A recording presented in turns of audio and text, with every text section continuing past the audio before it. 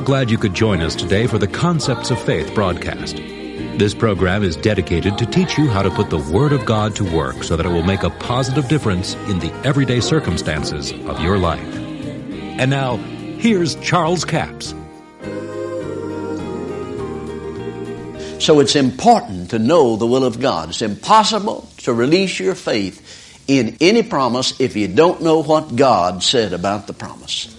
But thank God we know that the Word of God is given to us so that we'll know what God said in His Word. Now listen to the words of Jesus in John the 15th chapter. Verse 7, He said, "If you abide in me, and my words abide in you, ask what you will, and it shall be done." Now, boy, that's an exciting statement, isn't it? If you believe it. Somebody said, "Well, you can't believe that, though, because you just can't ask what you will." Why, it'd have to be the will of God. Well, the will of God's involved in that. If His Word abides in you, His will abides in you. Amen. And see, if His Word abides in you, then faith is there. Now listen to this one, if you think that one's strong. Jesus said in Matthew 21:22, "All things, whatsoever you ask in prayer, believing, you shall receive." All things, whatsoever you ask in prayer, believing. See, the key is believing. Believing that you receive. Somebody said, "Well, I believed I received and I didn't receive." Well, no, you might have thought you believed. You might even believed you believed, but you didn't believe the way the Bible said believe, or you gave up too quick. And that's what most people do. They give up too quick. They didn't hold fast to the confession of faith. You got to hold fast to it. When it looks like everything else is happening, but what the Word said, you hold fast to what God said. Amen. And like I said, you don't go throw your medicine away just because you believe in God for healing, because you may need the medicine to keep the fear down. Because when you fear, you'll sink. You remember the story of Peter? He was in a storm. And they saw Jesus walking on the water. Now, no doubt they'd been praying, "Oh, if Jesus were here. Boy, things would be different if Jesus here." Then they saw Jesus coming, like scared them out of their wits. Did you ever see your prayers being answered and scared you? And Peter said, "Lord, if it be you, bid me come." Now listen, here's impetuous Peter. "Lord, if it's you, if it's really you," they thought it was a spirit. Thought it was a ghost. Lord said, "It's I," "If it's really you, bid me to come." He said, "Come." And boy, old Peter just bailed out of the boat. You talk about going whole hog when half ready. I asked the Lord one time, I said, "Lord, why did you call Peter out of the boat when he wasn't ready for water walking faith?" He wasn't developed to that. He didn't know how to deal with the adverse situations out there. And the Lord said, "Well, I didn't do it." I said, "But Lord, you did." Well, He said, "Go back and read it." I said, "See there, you said come." He said, "Well, back up and read the verse before." Peter said, "Lord, if it be you, bid me come." He said, "What am I going to say?" "No, Peter, it's not me." Well, he said, "I'd been lying." He said, "If I'd have said nothing, I'd have been lying." See, Peter painted himself in the corner. And you've done the same thing many times. "Lord, if you want me to do this, well, let this happen. Is God's will for you to do that? Wasn't God's will for this to happen?" Painted yourself in a corner. So all Jesus could say was just answer His question. All He did was answer His question. Come. There was enough power and enough faith in that one word. See, now remember, the seed is in itself. That's right. The ability to do it is in the word itself. See, that's the only way you're going to ever get the faith for the promises of God is from the word itself. That's it. You hold fast to it. And brother, I mean, he got hold of that word and out of the boat he came. Walked on the water, didn't he? The Bible said he did. But then the Bible says, fearing, he began to sink. He observed the winds so boisterous and the waves so high. Well, what did that have to do with it? Not a thing in the world. Now let me show you logically what he should have been thinking. Boy, I never saw anybody walk on the water before. Maybe that's the reason nobody's ever walked on the water. Nobody knew that you could only walk on the water when it was storming. If that's the only time you ever saw anybody walk on the water is when it was storming, you'd eventually decide that that's the only time you walk on the water. That'd been the logical way to look at it. But you see, he got to looking at the wind and the waves, which had nothing to do with walking on the water. I mean, you can't walk on the swimming pool just because the wind's not blowing. But he let fear come. He got to observing circumstances that had nothing to do with what he's doing. It was given to distract him from what he's doing.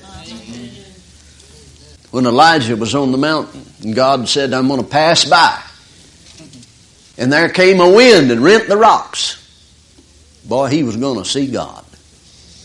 But God wasn't in the wind. Then there came a fire. God wasn't in the fire. Then there came an earthquake. But he wasn't in the shaking either. But then there was a still, small voice. And that's where God was. And God gave him some direction. After all this other hullabaloo got away, then God says, now here I am. Let me just inject this. All of this hullabaloo that's been going on the last 2 years in the body of Christ is not God shaking the church. It's not a fire from God. It's the devil trying to get your attention off of what God's saying to you. God's in the still, small voice of His Word, and regardless of what happens to who or what ministry, God's Word still says the same thing. And if the people of the ministry will stay on the Word of God, it'll turn out just like He said. Amen. But the Word of God is both a blessing and a curse. Now let me show you something that we've missed in this. He that believeth and is baptized shall be saved. How many of you believe that? Glory be to God. Yes. Hallelujah. Amen. He that believeth not shall be damned. Now, how many of you believe that? Now, the be damned part of it is just as important as the be blessed and saved part. Tells you that if you don't go with the Word of God, you will be damned. It becomes a curse to the individual that does not follow the Word of God. It's important to understand that. And I don't care how big a ministry you have or how righteous you are. When you get off the Word of God, it began to go against the Word. You're going to be damned. That's right. I mean, it's not God doing it to you. He just told you what would happen. The curses are out there, folks, and they'll get on you when you miss it. Can you understand what I'm saying? Yeah. See, that's why I said that's a prime example of Elijah. See, there came the fire and the earthquake and the great wind, but he wasn't in any of it. But what God is in is what He's saying to you about what has happened in the last few years. Better get your act straightened up. I better get my act straightened up. And to stay with the Word of God. And don't get so busy you don't have time to fellowship with the Lord.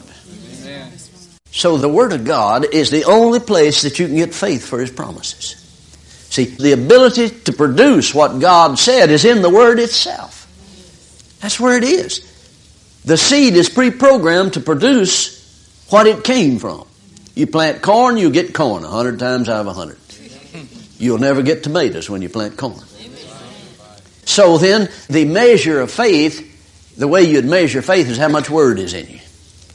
How much Word is in you concerning healing? How much Word is in you concerning finances? You see, you can be highly developed in one area and just bomb out over in the other area. So you'd measure the amount of faith that you have by the Word that's in you. So God has dealt to every man, every person, the measure of faith. This is it right here, the Bible. That's all the faith there is. There's just not any more. But it depends on what part of it you receive, what part you'll be developed in. Go with me to Mark's Gospel, the 5th chapter. Here's a very classic example of... you believe in the good things and confessing the good things, and then the bad news comes. Have you ever had that to happen? Or am I the only one that's ever had that to happen? Mark chapter 5, verse 22. Behold, there cometh one of the rulers of the synagogue, Jairus by name, and when he saw Jesus, he fell at his feet and besought him greatly, saying, My little daughter lieth at the point of death. I pray thee, come and lay thy hands on her, that she may be healed, and she shall live. Now that's a faith statement, isn't it? I mean, she's at the point of death. But if you come lay your hands on her, she'll be healed, and she shall live. Boy, his faith is developed, isn't it?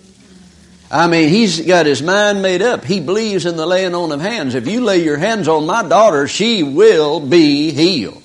Now, hold fast to your confession of faith. So Jesus just turns from the whole crowd and starts following Jairus, going to his house to heal his daughter. Everything's wonderful. Isn't that great? Jesus left the whole multitude. Of course, they just followed along behind.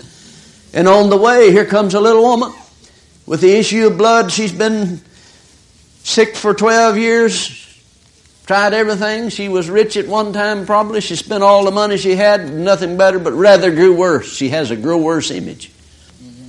Wouldn't you have a grow worse image if you tried everything the doctors suggested for 12 years, spent all your money, and was worse?